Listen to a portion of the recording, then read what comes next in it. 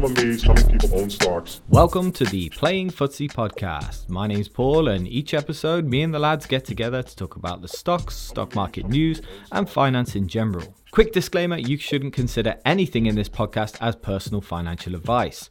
If you need such advice, go to a financial advisor. And please remember, when investing in any form, your capital is at risk.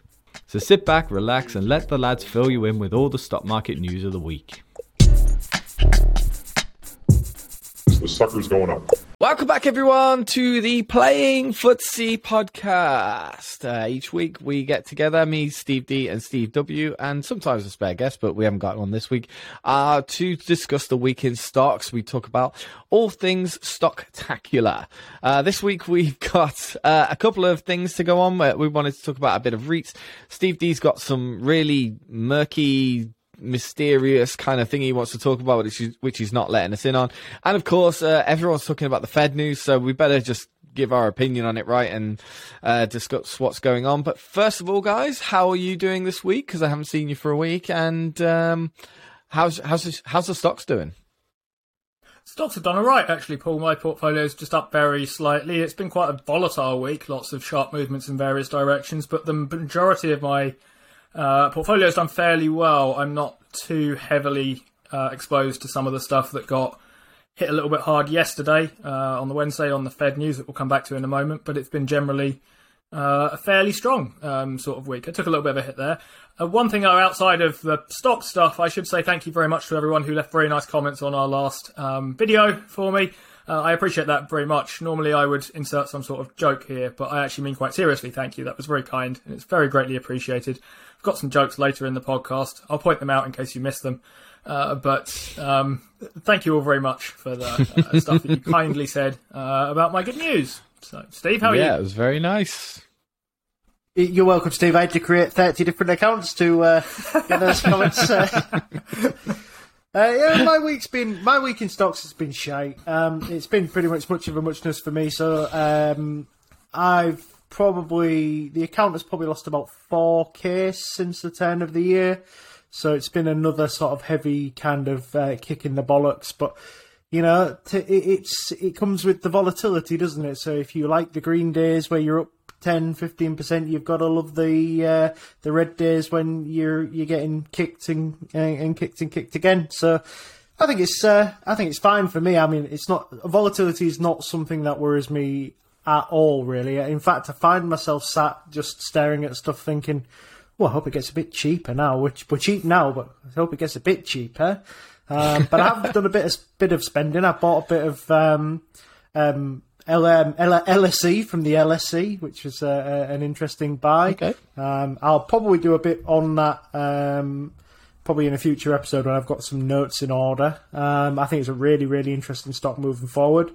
I've bought a bit of Salesforce, and this will be news to Paul, but I opened a position in Netflix shortly after I pitched Netflix to him after realising what a good stock it was. And I've been adding to that all the way down as well. So I'm really happy with that position at the moment. So I've took the opportunity to do a bit of a rejig on my portfolio. Nothing has been sold or anything, but I'll give you a bit more information on how I'm going to look at it now rather than how I was looking at it before, which, you know, might be a little bit of food for thought. Just want to sort of go off-piste as well, a bit like Steve did. Just thanks to everybody who donated through our coffee link, Buy Me a Coffee or Ko-Fi link. That was really nice. We got just a few extra quids towards that software bill, which will really, really help. And just thanks to everybody who said they were going to donate and then went on and did it. It was really, really nice to see. Yeah, thank you so much, guys. And the T-shirts. Did someone buy a T-shirt as well, or someone bought a T-shirt and somebody bought a hoodie as well? So yeah, it was really nice. Oh, very nice, very nice. Thank you so much. And did anyone buy your Gusto box? Yeah, someone has signed up to Gusto. I wasn't going to mention it because they're not sponsoring our show this week. But yes, someone has signed up to that.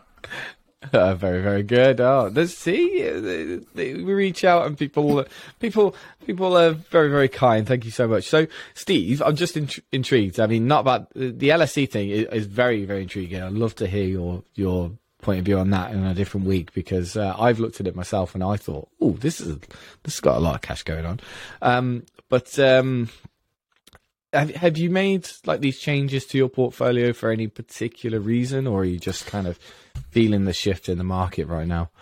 So no, I've not sold anything, so that's the first thing to do. It's just an organisation in how I look at it. So the point really is that I used to split my portfolio up into core and into growth. So I could really see the stocks that I considered to be the core of my portfolio versus how they were performing against the growth.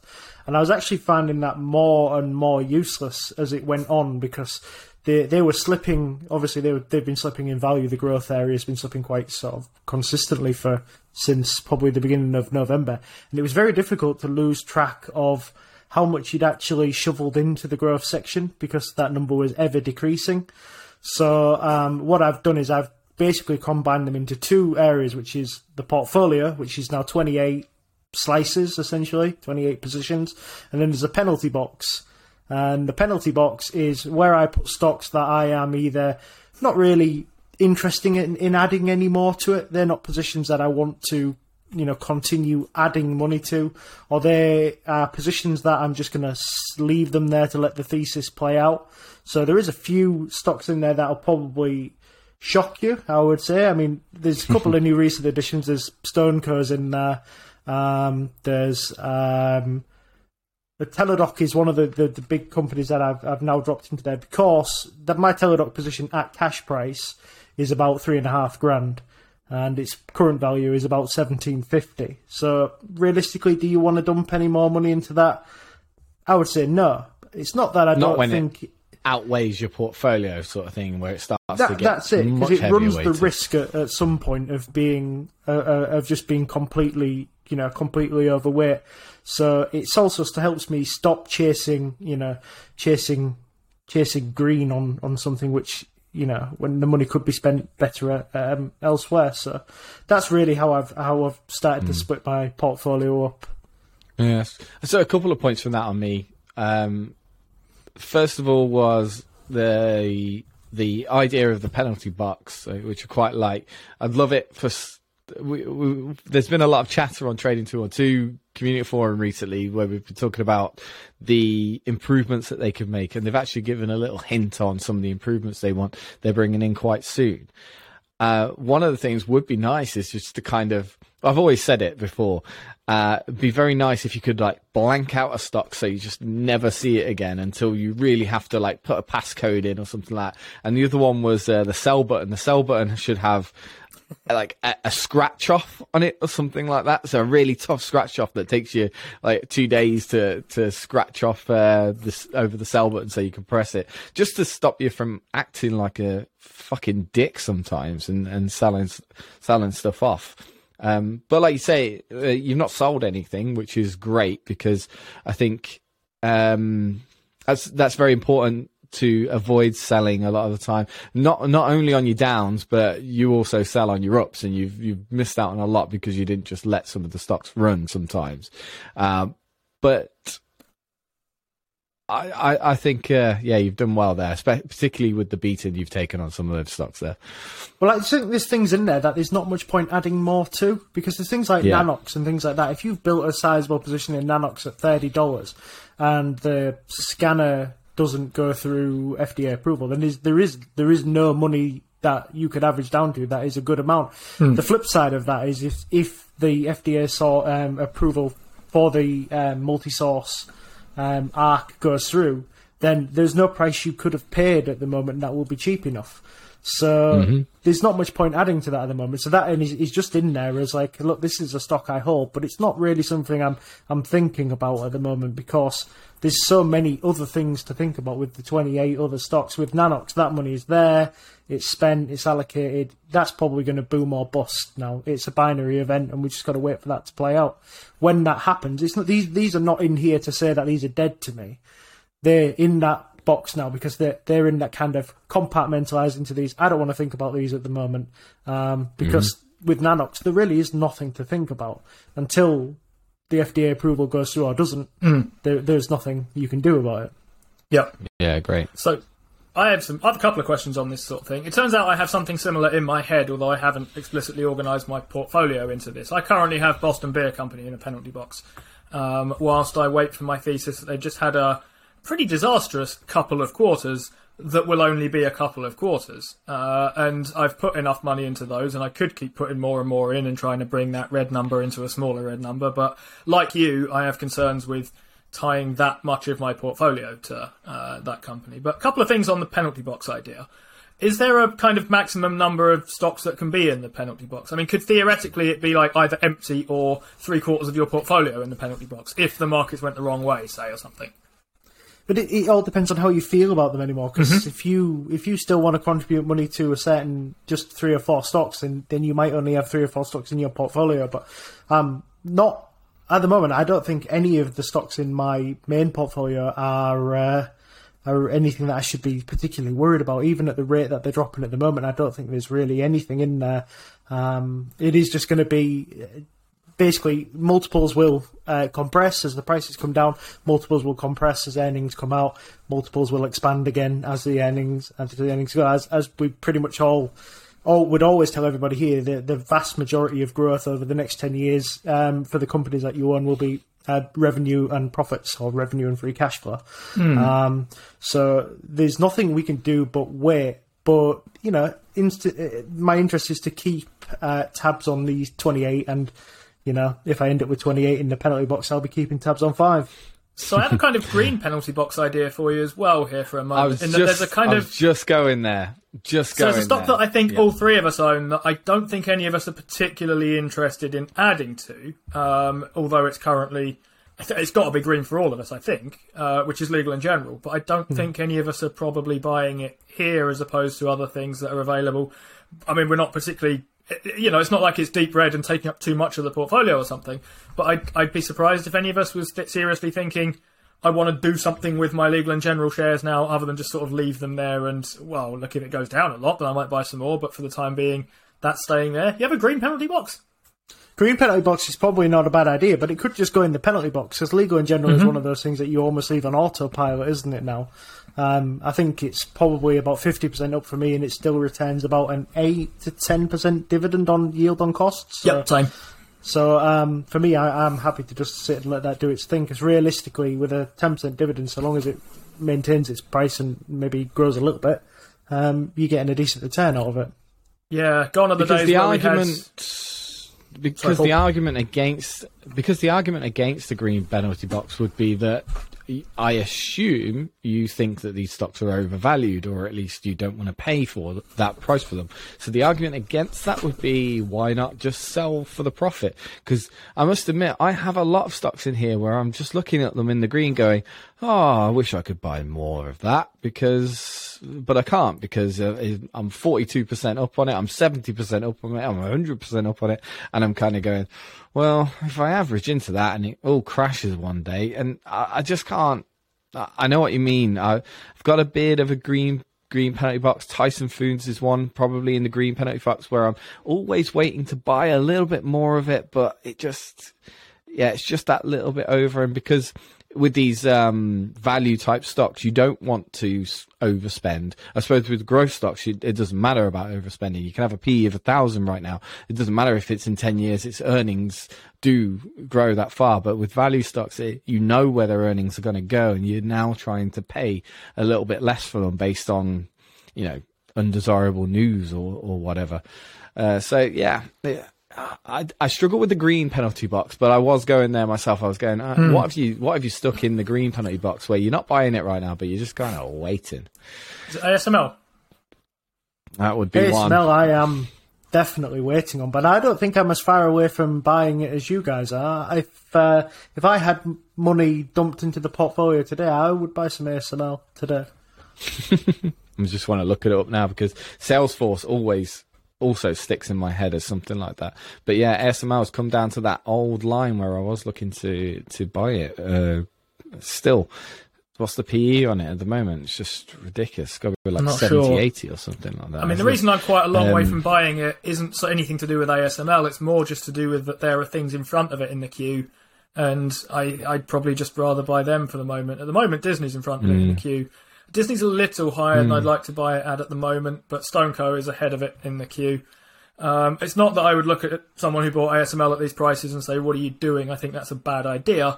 It's just that when I think, well, I can either buy that or I can buy even a bit more Amazon, actually, at these prices, I kind of think to myself, it's pretty much back at where my average is now, for what it's worth, which is just shy of 3,300. Disney's a good example of that, actually. That's been in my green penalty box for a good while. And since it had a drop, I'm trying to figure out when I last bought it. I think it was about 140 when it was down in the dip. 152 I've got down here, actually. So when that dropped down, I kind of went, okay, that's it. But why didn't I see it at $200 or whatever it was, $190 odd? Why didn't I see it at $190 odd and go, okay, I'll sell that for now, and then when it does come back down to 150, I'll buy it. It's a weird bit of psychology, isn't it? But I think overall, I think we all agree here that overall you're probably better to hold at all times rather than try and guess when to sell and when to buy. You're just putting too much pressure on yourself. You're basically trading at that point. Only sell if there's a far greater opportunity, is I think the line you guys would go with. I think that's right. I mean, there's a sense in which you could do where this kind of argument of if you're happy holding it, why aren't you selling it, eventually leads, if you take it to its kind of extreme conclusion, is you end up selling everything other than the stock you're the most confident in. Because if you have any two stocks, why would you buy number 2 over number 1? Or why would you be holding number 2 over number 1? This is the kind of Buffett Munger idea, and they have various reasons why they're not doing that, but it's a different game for the likes of us, I think. Trust the philosophy teacher to argue to absurdity. That would be a great way of looking at it. Okay, so let's get on with the game. We've got Steve W's game today. Yes, it's the game that I've designed. It's a very special game this week. This week's game is called Steve, and Steve, or Not Steve. And it's a special one-player game just for Paul this week. So while Paul was away, Steve and I built special one-player games for each other, but Paul never got a turn because he was unwell for most of it. So this week, we're going to find out just how well Paul knows his fellow podcasters.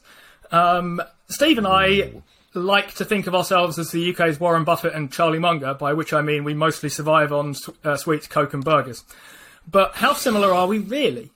We'll take turns reading out a statement, and Paul, it's your job to decide whether it's about me, whether it's about Steve D, whether it's about both of us, or whether it's about neither of us. No 1 to 10 thing this week. Since you're doing all the questions, it doesn't really matter. So, Steve, take it away with question 1. Question 1. The largest holding in my portfolio is Amazon. Ooh. I don't know that one. It's because I know Steve D, it's third in your portfolio because I think I saw you bragging about it on Twitter the other day. Was it top in your portfolio or was it third? I can't remember. That's annoying. I'm going to go with Steve W. Just me. Oh, now, yeah, I've totally forgot about the both. Steve, it's not Steve about and me, Steve, so that's or not all right. I'm going to go, it's Steve. It's Steve W. I'm going to go with Steve W. Well, it is top in my portfolio. Steve, is it top in yours? It's not top in mine, it's third. Very good, Paul, well done. I was very observant on Twitter the other day, I think. What are you, Donald Duccarello now? Or Dotterello Duckerson or something like that? Aren't you Position Hunter on Twitter? Yeah, that's my handle, but I'm actually Dotaldo Duckersama at the moment. Duckersama. And on Discord, I'm the guy from CNBC who had to do the stock opening bell today, and he looked terrified. Okay, well done, Paul. 1 from 1. Okay, see how you get on with this one then. I have a lower average price on Southern Copper than the other Steve. So this is unlikely to be both of us, you would assume. Yeah, if we have the same, then say neither. But me, Steve, or neither of us, because it's the same. I don't even know if you guys both own it anymore. I feel like you guys sold out of it. Well, I'll tell you, we both do still own it. So it is possible for one of us to have a lower price than the other one. So it'll be about the time when you guys were both discussing it with each other, and feels like the 60s. Yeah, it was a long time ago, wasn't it? You guys did really well. And it's going to be close. You guys are probably only a couple of dollars out, if anything. But I'm going to go with Steve D being on the lower side. Well, Steve, do you know roughly what your average is? I did message you it. Was Yep. it about $33 or something like that? Something like that. And I can tell you that, Paul, it is not close. Oh. Because I've been buying it more recently than Steve has. So my average is about 43. Steve's is significantly lower than mine. So you are correct. It is indeed Steve All D. right. There we 2 go. out of 2. Lovely. Steve, question 3. The first I stock. like this because it's all about you. Sorry. The first stock I bought was Lloyd's. Because that could be true of either of you. Or both of you. Wow, that could be true of both of you. It's like the first stock for everyone is Lloyd's, isn't it? Because I think That what massive you bank, do. it's 15p. Yeah, exactly that, right? Yeah, exactly, Yeah, both exactly. 15p is cheap. Oh my god! You type in stocks on Google, the first thing that comes up will be a Motley Fool article that is auto Rupert processed. Hargreaves. It'll Rupert say, Hargreaves with Lloyd's his generator. Why I'm buying, why I'm not buying, why I'm skipping, why I like the dividend of. Yeah, definitely. You know what? I'm going to go out there and I'm going to say both, just for. Wow. Yeah, I'm going to say both. Yeah. I mean, wouldn't that be a coincidence? Steve, what was the first stock you bought? It was Lloyd's Bank. Was it? The first stock I bought was, in fact, Lloyd's Bank. Incredible stuff. I mean, we didn't know this until we came to write this game. I asked Steve what the first thing he bought was, and I had to scroll back through my free trade account, and it's exactly what Steve said. You look at the thing and you're like, oh, I can have a share in this massive bank thing for 15p. And that's basically as far as the thinking goes. Yeah, You buy that's about British 5 psychology, shares. mate. Buy Didn't 5 even- shares, you think I'm getting a 6% dividend, and then the dividend comes through, and you're like, whoa, hang on a second. That's like 4p. That's it. That's British investing psychology for you, definitely. Yep, none of this I'd act like Warren Buffett and buy Lloyd's Bank or any of that stuff. Didn't know who he was when I started. It was just like this one. Oh, man. Everyone Did not goes through expect- it. Everyone goes through Did it. not expect Paul to get that. Okay, let's try this then. He does listen when we tell him stuff. And he listens when we don't tell him stuff, because we've never mentioned that before. Okay, how about this then, Paul? I once owned Citigroup. More banking questions for you. See, now it's just the psychology of you guys. You must be pointing me at Steve W on this one because he's the bank guy. But Steve D, you'd have had a dirty streak in you as well. you had your Canadian bank streak in you, but you'd have had your dirty US bank streak as well. I'm going to stick though. I'm going to stick with Steve W. I'm going to go down the correct route there. I've not owned Citigroup, ever. Okay. Not this one. How about you, Steve? Paul is right. You had your run with the Canadian banks. Oh, is it neither? Yeah, prior to owning the Canadian banks and prior to buying JP Morgan, my first foray into American banking was with Citigroup. And it was just just around the time of the Corona crash, and the biggest problem I found with Citigroup at post-Corona, and this was before stimulus had started, is that they had a lot of consumer debt, a lot of credit card debt, and I was a bit worried, and obviously pre-stimulus, just how that was going to get paid. So unfortunately, Paul, Oh, that one. Was that Doing well, a sort of Warren Buffett follow? Was it, or was it like a? not really, but they just. No. You'll find when you look into Citigroup, and Steve is finding it now, they're a very, very well-run bank. For all the outward mistakes that you hear of, they're a very good bank. And just on this occasion, I just didn't feel like it was a great move to stay in. And it turned out that it probably would have been a decent move to stick with. But there you go. I don't know, it's Yeah. drastically underperformed the last year. It's the real laggard of last year's banks if you just look at stock price for the moment. And it's tended to underperform in terms of returns on equity as well. Buffett, I don't think, owns them. I think they tend to be much more globally diversified, and he likes American things. So Citigroup doesn't usually make his kind of cut, I think. Steve, That's Ready fair for enough. 5, Paul? Let's go for it. I own more shares in Monzo than the other Steve. didn't necessarily mean every yeah. question to be about banks, to be honest, but, seems like they're things that we're interested in. Yeah. Oh, interesting. You definitely both own Monzo because you've both been in that crowdfunding thing. We do. Though, I feel like Steve D dabbles more in the crowdfund space, so I'm going to go with Steve D on this one. Couldn't tell you why, though. How many do you own, Steve? I own 250 shares of Monzo. I own a similar amount, but without the 200 in front, so just the 50 shares for me. Ding! Yeah, £14.41 or £14.44, I think it was at recent valuation. So Yep. Thank you, Tencent. This is a fun game. I'm learning a lot about you guys. Unfortunately, though, you probably couldn't play this with me because everybody knows absolutely everything about me with investing. I just don't think you can play this. You can go really deep and go into my sexual fantasies or something like that, but that's about as far as you go. Sorry, that was a stupid joke.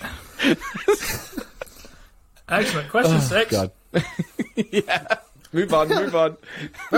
Who am I? My most recent sexual fantasy was about... No.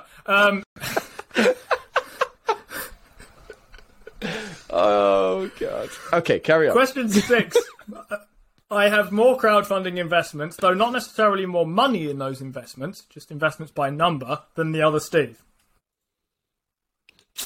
I'm going to go with Steve D again because he's in stupid amounts of stuff. He was even in free trade recently. I think he just got out of that, didn't you? So you've got like I think I've counted 5 with Steve D, and I just haven't heard anything from Steve W. So I'm going to go with Steve D. Well, I do own more than 5. I own about 7 or so, but Steve owns. Oh, very good. I think I own about 30 odd, do I? Wow. Okay. Yeah. There you go then. I think I calculated them and sent them to Steve, but I also seem to have forgotten all the answers to all the questions. But I have it's forgotten the okay. answer as well, but it was significantly higher than 7. So you are correct, Paul. You guys dabble in your VC stuff. It's risky business. Okay, Steve. So my portfolio has a higher dividend yield than the other Steve's. Oh, this has got to be a trick question. This has got to be a trick question because the broad assumption right now would be that Steve W, because he invests in a lot of value and a lot of cash flow, that would be the higher yield. But you're sort of out of Kellogg's and stuff like that. Are you out of Kellogg's at the minute? I'm currently out of Kellogg's. Yep, don't factor that into your considerations. Yeah. I believe Steve is also out of Kellogg's at the moment, though. I am, yes, I'm on Bran Flakes at the moment. But it just gives it gives an idea of the shift. It gives an idea of the shift that's gone on in your mindset recently. So, and I think this is a trick question because the assumption is that Steve D is way more growth, but he's got a very solid core high cash flow part of his portfolio. So I'm going to go with Steve D. I'm trying to play your mind games here. Yep, good mind game. So the yield on my portfolio is about 1.8% when I worked it out, very roughly. Mine's about 0.4, I think. All right then. Good. I was good surprised. game. I didn't That was a good realise game. Steve owned anything that paid a dividend apart from Next Era. But apparently Bristol he does. Myers, That's Legal true, and yeah. General. Legal in general. ASML. Southern Copper. Yeah. ASML, Southern Copper. He's actually got quite a lot. He's got a lot in his core area of his portfolio. Yeah, he's also just got so much stuff that doesn't pay a dividend, though, that his yield is significantly lower if you were to buy his entire portfolio. At the So moment. the last thing I did think about, which I didn't describe, was that because he's got so much money in certain non-profitable growth stocks, he would have a lower yield on that in total, I guess. You are right in thinking that I've currently moved myself out of Kellogg's for the moment. That investment went into Berkshire Hathaway, though, so it wasn't a million miles away from the sort of stuff that you might expect me to be doing. I didn't sell the whole thing and dump it into Stoneco. I wasted other money on that instead. But Try too. this one, Paul, then. I got Steve to check this the other day for me, and by the other day I mean shortly before this podcast, but I'm currently beating David Gardner in our 5-stock sampler game. Me, Steve, or both? You guys were talking about this the other week, and I wasn't listening. And Never mind the other that's week. annoying. I mean, we've had an interesting week so far. Of course. One of you had one stock. No, David Gardner had one stock in the green that was doing really well, I think. And I won't go into too much detail because I can't remember it accurately. But I'm going to go with Steve W as ahead. We're both ahead of Gardner, or just me? Just Steve W. Okay, I don't know. You'll have to ask Steve D. So I've got the updated figures. I got them just as Of we course, came you'll both online. be ahead. You'll both be ahead. won't you? So he's just to doing let you, shit. David Gardner is down 24.1%. God, I hope we're winning. Steve D is down 4.1%, but winning in a weird fashion is Steve W down 3.7%. Oh, well done, guys. I was so aware you I'd were gone wrong backwards then. this week, but yeah. Beating the goat. Temporarily. Temporarily. That you pointed goat's coming back to ram its horns, probably. Axon thingy is coming to get us. Yeah. How is it? Zillow's going to probably 0, it's not. not going to matter. Yeah, and Peloton might be going with it. Alright, Steve? So, I currently own more corporate bonds than the other Steve. It's probably not going to be both, that's I'll be honest, Paul. So if neither of us owns any, say neither. Right, okay. I forgot about neither, but yeah, that's fair enough. So I can't see why you'd be in bonds, Steve D. But Steve W was looking at him last week. He was. But I don't think you pulled the trigger. I think you're neither. I think your neither clue is going to sway me here. So we'll go with neither. Mm-hmm. Steve, how many corporate bonds do you own? Or how many companies do you own corporate bonds in, let's say? So presently I own 0 corporate bonds, but I did own corporate bonds or corporate debt on Centre Parks as they went into the COVID crisis, but I sold all that debt off, so I currently own 0. I realise I've now fucked up the last question slightly on this. I own 1, for what it's worth. I will not tell you what that is yet, though. I'll come back to it in a moment, because here's a final question for you for the moment. Which of us is this true of? Earlier this week, I bought bonds in Netflix. Not stock, but bonds. As in like, As in 'cause their unsecured. debt yield. Yeah. Their debt yield was great, and it's classed as junk. So Yep. what are you getting? 11%, 12% yield on that? Well, that'd be telling. I'm not going to give that away. Oh. Basically, it's me or Really? neither then on this one. Steve has pretty much told you he didn't do that this week.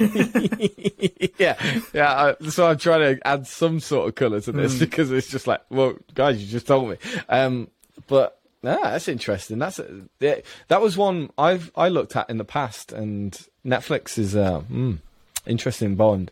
I pointed out a few months ago in one of my videos that they're junk bond status at the moment. I don't know why. I didn't. You might have a bit of colour on that, but yeah, interesting. So Steve W. It's not. It's neither. Oh right, oh, you wanker. I do not own any kind of corporate bonds in Netflix, but here's what I will say. If I did, I would buy them through a company called Wise Alpha, because this week our show is not sponsored by Wise Alpha. Wise Alpha allows retail investors like me, Paul and Steve the opportunity to invest in corporate bonds. They have all kinds of secured and unsecured bond offerings from companies like Kraft Heinz, Netflix and Goldman Sachs. Do you expect me to invest? No, Mr. Bond. I expect you to return between 3 and 5% and perform about in line with inflation.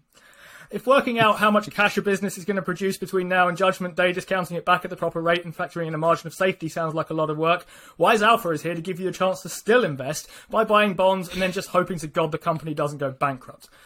Buying bonds is different to buying stocks, but Wise Alpha has a quiz to make sure you understand the risk associated with your investments, and it's a pretty thorough quiz. First time I took it, I failed. Fortunately, if you do fail, they let you take it again immediately, so I did that, and I failed again. But if you know more than me about bond investing, which is apparently not that hard, and you would like to diversify some of your risk away from stocks, then check out wisealpha.com. End of non-advert. I find these ad reads that you've got, they're hilarious. I love them. Absolutely love them. If you like these ad reads, not these Wise Alphas, these ad reads that I'm currently putting together, I have a proposition for you listeners. I'm going to do these once a month because they take me between 10 and 15 minutes, and that's quite a lot of my day while I'm awake. But if our show reaches, or from the point that our show reaches our magic number of subscribers that we need to get monetized, I will write one a week to the end of the year. So if we get there by the end of this week, I will read in adverts for non-things until the end of the damn year. If we do it in the second week in December, I'll write 3 more. But I will go at a rate of 1 a month until then. If you like them, sign up and let's have them. Can we do a thing where the where the listeners maybe put a comment down for a thing that you've got to write an advert about? So maybe someone in the comments below can write, I want an advert about penguins. And Steve then at the end of the month has to write an ad read about penguins and why they're so good and try to sell you them. I will have a try. Write in with anything you would like me to try and advertise. I will point out I do have one more ad read written in for February, which I will do next. But after that, I'm very open to trying to non-advertise anything. Oh, by the way, if any actual advertisers show up, then I'll stop doing them as well. But yeah, that seems unlikely. I think I'll write in the comments something like plastic wrap for Teslas to stop people from dipping their balls on your dashboard or something like that. That might be a good. Need a plastic wrap to stop the paint falling off it. Excellent. Get commenting. Yep. That won't be the next one, but it might be the one after. Okay, have you got much information on bonds right now? Can we have a quick chat about bonds, because I'm kind of interested in what you've bought now and Wise Alpha as a platform. So I have only bought one bond, and to be honest, the reason I own this bond, it's actually coming up to expiry in I think about 2 years' time, and it's a 5-year bond, so it's pretty much the first actual kind of bit of investing I made, and it wasn't through Wise Alpha, it was through Crowdcube, which, as you know, is a kind of crowdfunding platform, and occasionally companies do have bond offerings on there. I think I've only seen this one, but what I have is a bond in Brewdog, which is the kind of UK pub chain brewing company. You've probably seen their stuff in supermarkets as well. That pays about 6%. Entertainingly, it pays 1% in beer and 5% in cash on my 500 quid investment. So I get that every year. And at the time I bought it, it was basically driven by my kind of same investing thinking that got me into stocks, which is there has to be a way to do better than sort of 0.5% or so. And that was where I settled. Yeah, I'm just having a quick look now at the Netflix notes, and I'm seeing that's about 4% yield at the moment. I'm sure it yielded very, very high at the absolute 8 and 11. Yeah, a couple of years ago when Netflix weren't generating any free cash, it was a hell of a lot higher. But that was because a lot of people didn't see Netflix as ever having a path to profitability. So, I seem to remember a couple of years ago, probably at the start of Corona, actually, the yields on it were so high. And I was thinking, ooh, because I'm sure we had a discussion about it. We had a discussion about, okay, so why, if I'm a dividend investor, why wouldn't I just go for Netflix yields? Because I'm sure it was like 11% or something like that. And then we discussed the risks, which is a nice segue into the risks of bonds. So can you just give a very small, we didn't expect to do this, but can you give a very small rundown of the risks with bonds? So here's why I think people who are attracted in a certain kind of way to dividend stocks should be interested in bonds. I mean, if your primary interest in something is how much cash is it going to return to you, in the case of a bond, it's not up to the company, it's not up to their discretion to say, we don't think we're going to pay a dividend, you can't cut your bond, you can't lower your bond payment, that's basically agreed, and if the company goes bankrupt, you have an earlier call on anything than the shareholders do. So in some ways, it makes them easier to evaluate. All you need to kind of ask yourself with some degree of confidence is this damn company going bust? And if the answer is no, and a lot of people, when we kind of chat with them about particularly stuff like IAG Group or something like that, their answer is, well, look, it's government backed, it can't go broke. Okay, it doesn't necessarily have to go broke to be a terrible investment in terms of producing cash flows, if that's the way you think about things. But in the case of bond investing, you say, look, here's my return, here's what I'm laying out. One of two things happens. This company goes so bust that it can't pay its bond offerings back, or I get paid. And I can tell you exactly how much I'm going to get paid. I mean, it might be the case that it's hard to get a decent return on that, especially in a low interest rate environment, because as the value of interest rates goes down, the yield on bonds goes down, and you do take on risk because companies that are producing high yields tend to involve kind of reaching one way or another. But there's something to bond investing, I think, if you're a kind of income-minded investor and just want to say, look, here's a way of knowing what I'm going to get in terms of my kind of payout. Yeah, that's it, isn't it? It's and obviously the riskier you go, the higher the yield. So, like I was saying earlier with Netflix, when there was, when there was a not a high chance, but I think there was just a general feeling that Netflix wasn't a very profitable company. I'd be very interested to see something like Spotify right now, see what their what their corporate bonds are at the moment, because that'd be an interesting one to see. And obviously, the more junk you go, the higher the yield, the more you get paid. So you can get paid 3, 4, 5%, and in the real risky stuff, you can get 11, 12 to 15%. But your risk, like you say, is if it's going bankrupt. And obviously they can call these bonds as well, so they get cut short, so you have to go out and find a elsewhere for your money to go if they decide to pay off their debt early or something like that. Steve, were you going to say something just there? Yeah, I was just going to say, you also really, one of the things we've kind of skipped over is you'd also want a low inflation environment as well for investing in corporate debt, because the rates are usually set around sort of 5 or 6% for good stuff. If the inflation's at 5%, essentially your money's sat doing nothing. That's why you hear the phrase, some reasonably high debt companies quite like a bit of inflation because it allows them to inflate the debt away, i.e. makes the debt cheaper for them without actually them having to do anything, and that's one of the reasons why you should, probably not the best time to go looking at corporate debt with the intention to buy it, but not a bad time to just go and have a little look around and see what's there. I think we should get one of these income-driven investors on here one day. We'll have to reach out to anybody who's got a good knowledge of bonds and income investing, which would be good to have you on and have a really good discussion about it, because I must admit I'm not strong in it. I did a couple of days on AT&T's debt and thought, okay, what's the chances of this? And they've got bonds until 2096. Some of them have rates of like 0.3%, and it's just absolutely pointless owning them whatsoever. But if you and that's a company that in the stock market world, a lot of people feel there's a risk there. But on something like Netflix, where people think there's no risk whatsoever, you've got quite sky high corporate bond yields as well. So it's an odd one. It's an odd world that doesn't get a lot of attention, or enough attention sometimes. So on the Discord, we've got a couple of guys who own some preferred shares in stuff, which are a kind of halfway house between a bond and the kind of common stocks that we generally trade in, or trade and invest in, I guess.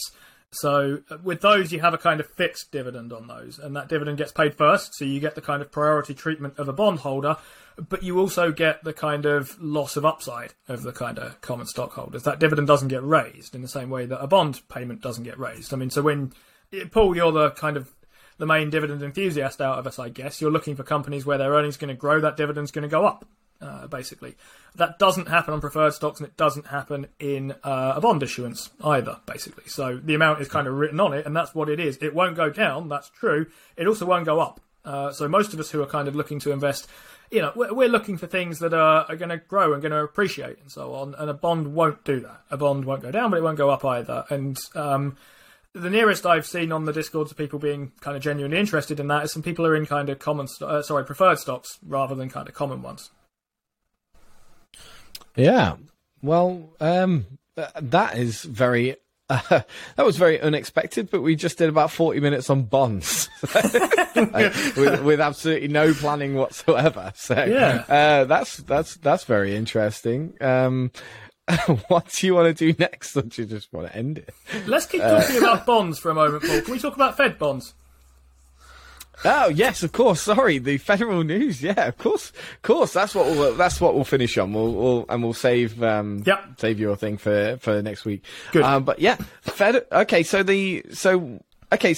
going on to bonds, we'll talk about the Federal Reserve and what's been going on with them and the sneaky little details that we've found in their minutes at the moment that's caused the entire market to have a hissy fit. Who wants to explain that one? I like the way you started that, Paul, with the sneaky little details that we've found in their minutes, as if any of us three has seen the minutes and broke that news to the market, and the market went, what? You must be kidding me. They said... Okay, so the December Fed meeting where the rate hikes were announced and the Fed's general plan for tapering and slowing down the economy a little bit and becoming generally more hawkish, more on that word later. The minutes from that meeting have been released lately, and they were released on Wednesday, and the market had, I guess, what we might call a kind of smallish, briefish panic in a certain way. A lot of stuff went down, particularly a lot of the kind of stuff that trades on very high multiples, has most of its earnings out in the future, is really looking for fast growth, that kind of thing. And there's a couple of things that came out in the minutes there that sort of made things... Well, they didn't seem to make it into the kind of Powell report on the conference that we heard about. So, effectively, the plan is for the Fed to do two things. Number one is reduce its balance sheet, and number two is hike rates. These are two ways in which the Fed can effectively, more or less, stop printing money and throwing it all at companies left and right.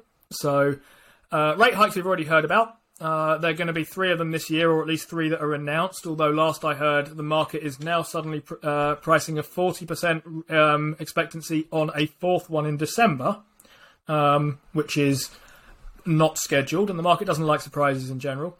And the other thing is to do with reducing the Fed's balance sheet, which basically means throughout this pandemic, the Fed has been offering liquidity by buying, our favourite thing for this podcast, bonds.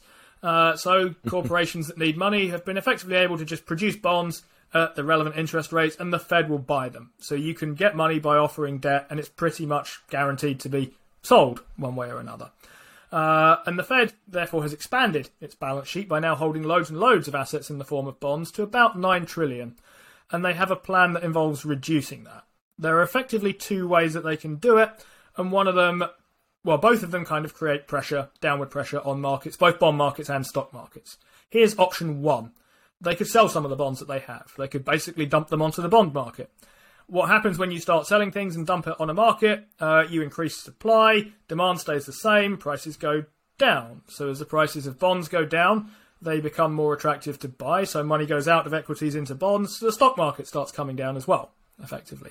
So the Fed's selling off bonds and reducing its balance sheet in that way would likely create downward pressure on stocks. The other thing they can do is just let the bonds expire, which is much more gradual. So bonds pay you a certain amount until a certain date, and then you get your kind of money back. The Fed could just wait it out and wait until those bonds expire, collect their interest payments, and then just get the money back, and then just leave it, leaving money out of the system, the kind of money that's been pumped in. That would be the slow way of doing it, that second way. The first way would be the faster way of reducing the balance sheet. And a fast way of reducing the balance sheet will make money flow out of stocks faster. And that was apparently something that certain officials during that Fed meeting, the minutes reveal, were quite keen on reducing the balance sheet quicker rather than slower and at a faster pace.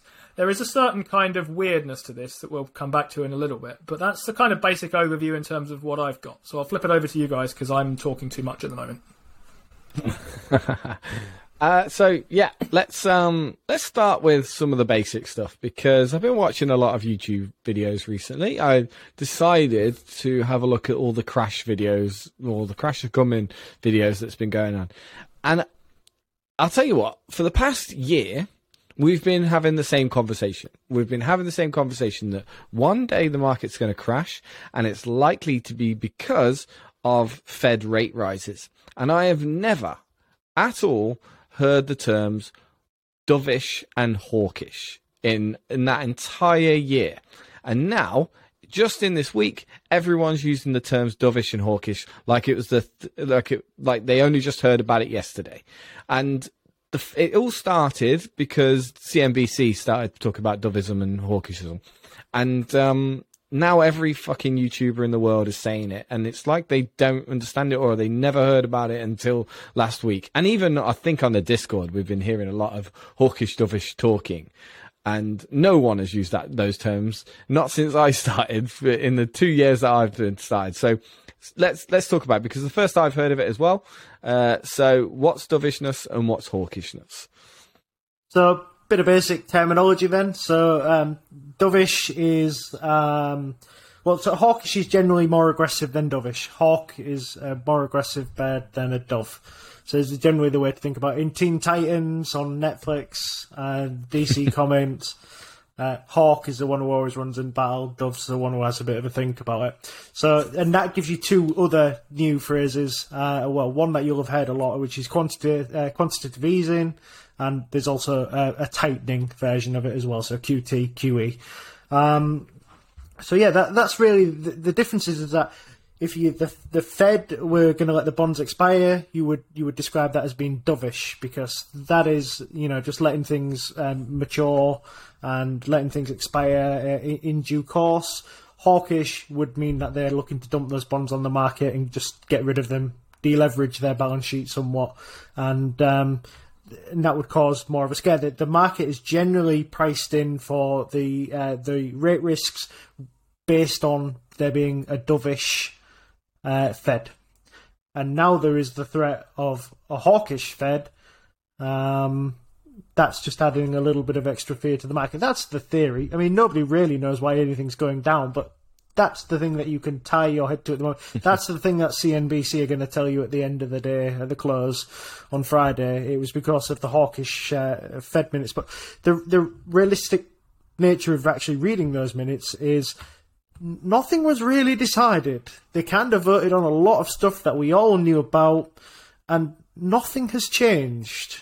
It's just the market is very forward-looking. We know that, but also reacts on short-term news and things that shock it. And this seems to have shocked it, but I can't put my finger on why. Yeah, you're right, Steve. This is news that kind of isn't really news. This is only the minutes of that meeting, of course, which tells you basically what was discussed.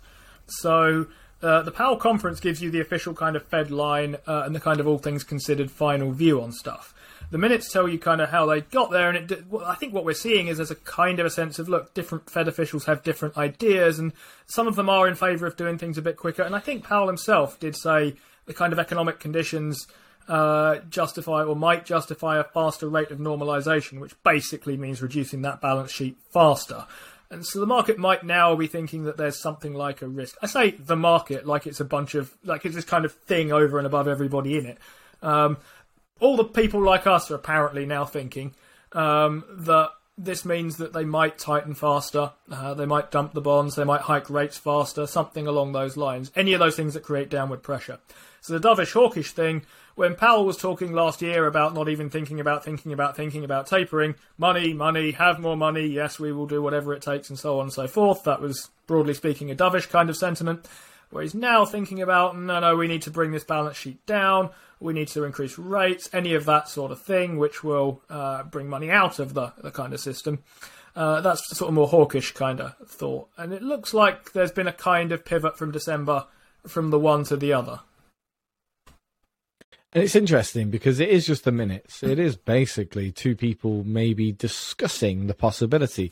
And I would have thought that, it wouldn't be doing they're not doing their job if they haven't at least discussed the possibility of being a bit more aggressive. And in my mind, they were always going to be aggressive, especially when they announced the rate hikes, and they're now considering a fourth, aren't they, next year? So in total, it could be a total of 1% raise over the next year. So It's a possibility, I suppose, but it's nothing certain, and I guess that's the problem, is the uncertainty that it creates, which is the danger toward the market. And of course, this has affected cryptocurrencies as well. I don't know, you're more of the altcoin king than I am, Steve D, but I know that Bitcoin and Ethereum definitely took a bit of a beating on that. You'd expect it to go the other way in cryptocurrency, especially, well, with what they think about Bitcoin, but I don't know how the altcoins did. How did they? They all went the same. Everything followed Bitcoin down. Okay, yeah, Bitcoin's the rising tide that lifts all ships and obviously sinks them as well. That's just a touch on cryptocurrency with that, because I find that quite interesting, because a lot of the Bitcoin people suggest now that Bitcoin is a store of value in a way similar to gold. And this is another thing that reared its head as well. What I was seeing is I feel like I'm just in this deja vu world, and I wonder now if everyone just starts talking about buying gold at the start of every year because they're all worried about what's going to happen over the next year. Didn't you say that last week? Did I say that last week? I don't think I said that last week. I think It's a deja vu joke. Oh god! I fell for a deja vu joke there. Oh my god! I was looking at buying gold. I have no interest in buying gold, but I've been sort of toying with the idea of having a safe in the house, and I don't think I'm going to do it because I've got nothing to put in a safe. But I really wanted to just have, if I do have a safe, to have some gold in it. But I went and looked at gold, and the only thing I could really tolerate purchasing was I think it was a gram or something like that. And it ended up being like a centimetre by a centimetre by like 0.1 of a mil thick or something like that. And I just thought, it's like Lego gold at that kind of size, isn't it? You just think, I just don't get the appeal of that whatsoever. I know what you're thinking. You're thinking that you've got a painting on your wall. You're going to open it up and you've got, you're not even thinking you've got a massive safe. You've just got a miniature safe. You're going to open it up and you've got like 6 or 7 gold bars in there, and you shut that up and that's your gold safe. But really, they come like little Kinder Buenos, don't they? They're so tiny. And the amount of money you need to buy even a tiny amount of gold is absolutely crazy. I'm sure I've seen... you've probably seen the facts as well. There's a fact out there that all the gold that's ever been mined could fit into a UK sports hall or something like that. It's Olympic swimming pool, was it? Something like that? Is it Olympic swimming pool? Yeah, it's something like that. And and that gives you an idea of how rare gold actually is as well for anybody who's listening. But yeah, that was just something that's come up recently for me that I noticed is everyone started talking about buying gold again, and you go, oh my god, this again. I thought we got over this last year, and it definitely went the wrong way for gold last year as well. That's interesting. I'd not heard anyone talking about buying gold, but I did, unsolicited and of my own kind of volition, start looking at gold miners again, and then I had a look at some all-in sustaining costs, and I saw that Kirkland Lake was the lowest, and I just shut my laptop and didn't do anything.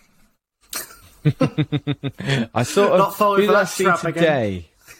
What did I see today? Oh, I saw Dead Inside. He was shilling all the materials companies, and he spoke to gold. He said, "Oh well, if gold goes up, then you should be buying gold miners." And I was like, "Oh no shit, Sherlock, cheers."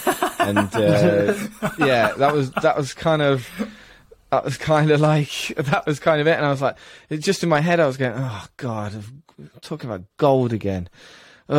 Steve D and Steve W are going to be valuing gold companies, and Warren Buffett's going to be buying something else and then trying to say he's not really buying gold. It's nothing to do with the price of gold. It's nothing to do with the mining of the gold.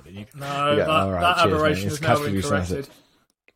Yeah, I know. But yeah, so what are we going to do? The markets are crashing. They're not really crashing.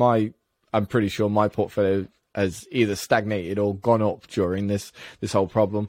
I did put something on Instagram as well. I think Meet Kevin was put out there. Oh my God, the stocks are crashing. And I was like, nah, mate, only for some people the stock market's crashing.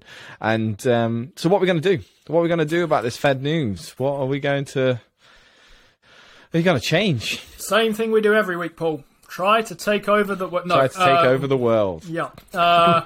Same thing we do every week, Paul, which is ignore it and move on. Partly, there's two reasons that I'm going to ignore it and move on. One is that, as anyone who's been listening to the last quarter of an hour of me attempting to make sense of this knows, I don't understand it very well, so I've got no choice but to ignore it. And the other reason is, from what I do understand of it, I find it very hard to think that there's anything that I really should do. Rates being higher, rates being lower, I don't think that's going to make an awful lot of difference to the amount of cash that Amazon is going to produce. It might do, but I don't think there's anything I can do about that. I don't think a move in rates will make Amazon go from being attractive to unattractive for me as an investment. And I think about the amount of cash it will produce and try and discount it back, and I may fail at doing that, but none of that particularly has anything to do with what the Fed is going to do with rates this year. I mean, I plan on holding this company for kind of ages, and if you think with a 10, 20, 30-year time horizon, you probably were expecting to hold it through. I mean, the worst the Fed can do, the most aggressive thing the Fed can do is trigger a recession, basically, and deliberately trigger a recession. But I was thinking I'll hold this for 30 years. Was I expecting to hold it for 30 years and never have a recession? Not really. The idea that the US would just go from growth to growth to growth to growth to growth to growth to growth for 30 years or so was never part of my investing thesis. I figured there'd be good years. I figured there'd be less good years. My instinct wasn't to try and run around between them, partly because I don't know how to, and partly because that's not really how I think about investing.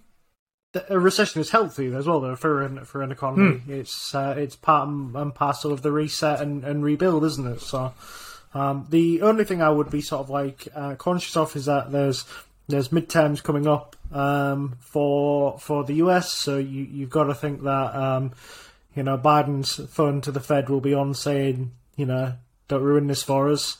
And even if Biden was to lose a lot of seats and the Republicans were to make some quite significant gains, that all that does is stagnate the economy further and probably makes decision making even more difficult. So it just makes it harder to get things put through, which at the moment they're struggling to get things through Congress anyway. So and the Senate. So I think it's very much a sit and wait and watch kind of economy at the moment. I don't really feel like there's a lot you can do to stop it. To be fair, it's one of those kind of things where if you was to say to me, Paul, I'm going all cash, I mean, I'd call you a coward, but I probably would think it's not the worst move in the world at the moment. There's just so much uncertainty, but I think for me, it's a stay in your seat job. And I'll speak for Steve D there. He's actually saying that there will be a crash right after the midterm elections. I think that was between the lines. That's what he was saying there. But what I will say is, and I think I've spoken about this either on here or in a video previously, that I'm not against going not to cash as such, but transferring all my stock wealth, as it were, to my mortgage. I'm not against that in any way right now, and I've probably got about a year before I need to make a decision on that, because I have a Help to Buy loan maturing probably in the next, I think it's in the next year, and if the market sentiment out there is still very woolly, it's still very iffy, I do not know if I'm going to feel comfortable keeping it in the stocks when I could have a risk-free side, as it were, in my mortgage and paying off my mortgage, and essentially, once that's done, I'm kind of financially free at that point. Once it's done. So if I do get to a certain point in stocks and there still hasn't been a recession, then I reserve the right, even though I'm very much an advocate of a 30-year, investment journey, I still reserve the right to maybe make a better financial decision or a better psychological financial decision for myself. So I'm not saying cash. I think cash is trash, and I think it'd be silly to sit in cash right now.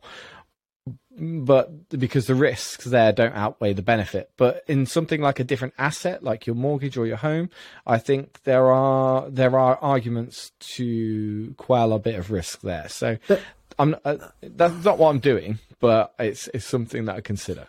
It all revolves around inflation at the moment. If inflation wasn't here, we wouldn't be talking about any of these things. You wouldn't be out of stocks. The Fed wouldn't be talking about quantitative tightening, and Yeah, we just wouldn't have any of these issues. So I think inflation is going to be key. You could probably tune out everything else that happens this year and just watch what's happening with inflation. And that's not just in the US; it's here as well. Mm-hmm. And I mean, you made a good point a couple of days ago, either on the Discord or on here, about how inflation isn't necessarily bad inflation right now. It's only really in oil and cars and houses. It's not in our food as much. It is a little bit, but it's not in those daily essentials. So we might not be feeling it as much just yet, because the inflation figure is an overall of how many sectors? 17 sectors or something? Or is it 11? I don't know how many sectors it is, but it's a lot. And some of the sectors aren't as inflated as others, which we probably touched on before. One of them is houses. And like you say, with inflation, I have really the choice on this Help to Buy loan is to either, and it has gone up an incredible amount. Help to Buy is such a bad idea. That's a Help to Buy loan on shared equity, not the Help to Buy ISA necessarily. But Help to Buy shared equity is probably the worst idea anyone could do, because my house in just 2 months went up about 40 grand, which means I owe a lot more on that Help to Buy loan than I did when I first started. And it's not, and I had a whole financial plan for it planned out to pay it off, and that has essentially just doubled right there. I know I'm going on a bit, but so now where do I get that money from? Stocks might be the place I have to get that money from. And if interest rates rise, my mortgage payment rises, and again, my risk-free rate, the risk to benefit there could lean towards my mortgage. So I have to think about that. Mm-hmm. And you think, and your stocks will go down if your risk-free rate goes up with them, at least in theory, anyway. Potentially. That I need to be there first, don't I? I need to have. I need to have had this thought before the other people have that same thought. Which is so I hear Steve's thought here, which is I wouldn't blame anyone if they went for cash, but what I would say is don't run to cash because you think it's a default position for when you're scared. Run for cash because you think you see something good in cash, and treat it as like a position in your portfolio. So think, okay, I'm going to have 5% in Amazon and 4% in Berkshire Hathaway, or wherever you're putting it.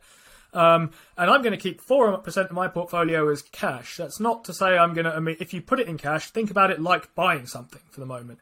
I mean, you wouldn't buy something and think, sod this, I'm going to keep it 2 days and then flip it out again. Or maybe you would, but if that's your general approach, then do this. If you're thinking long term, think that cash is going to be a part of it for a significant amount of time, because cash is going to, in relative terms, do well in a certain way.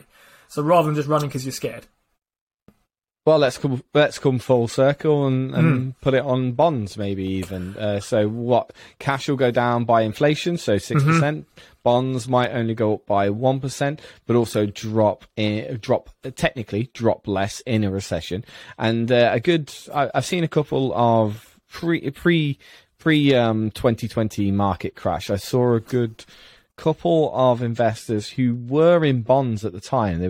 I don't think they were 60-40, but they had about 10% in bonds. And their theory was during that crash, because they knew it was coming, they were going to sell all of those bonds and treat it, take the 10% rather than the 20% drop in bonds and switch that all into stocks, and effectively only take a 10% hit on the stocks, and you're justifying a 10% gain immediately in all your stocks when you sell bonds into stocks. So interesting way. Key to remember though that this next drop could well be the one where bonds go down significantly and things follow it. I agree. I think bonds are in trouble first. Yeah, Cathy Wood. That's a Cathy Wood theory there. Bonds are in the bubble, right? And that's what the problem is.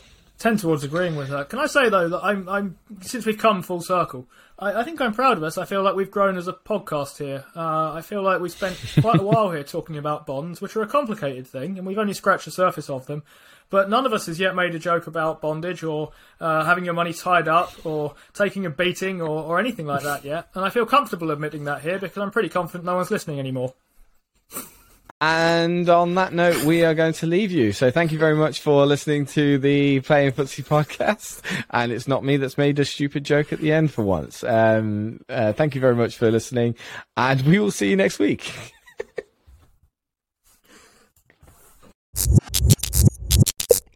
I'm amazed how many people own stocks.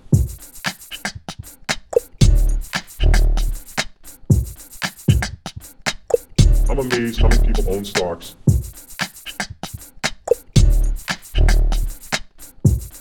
The sucker's going up.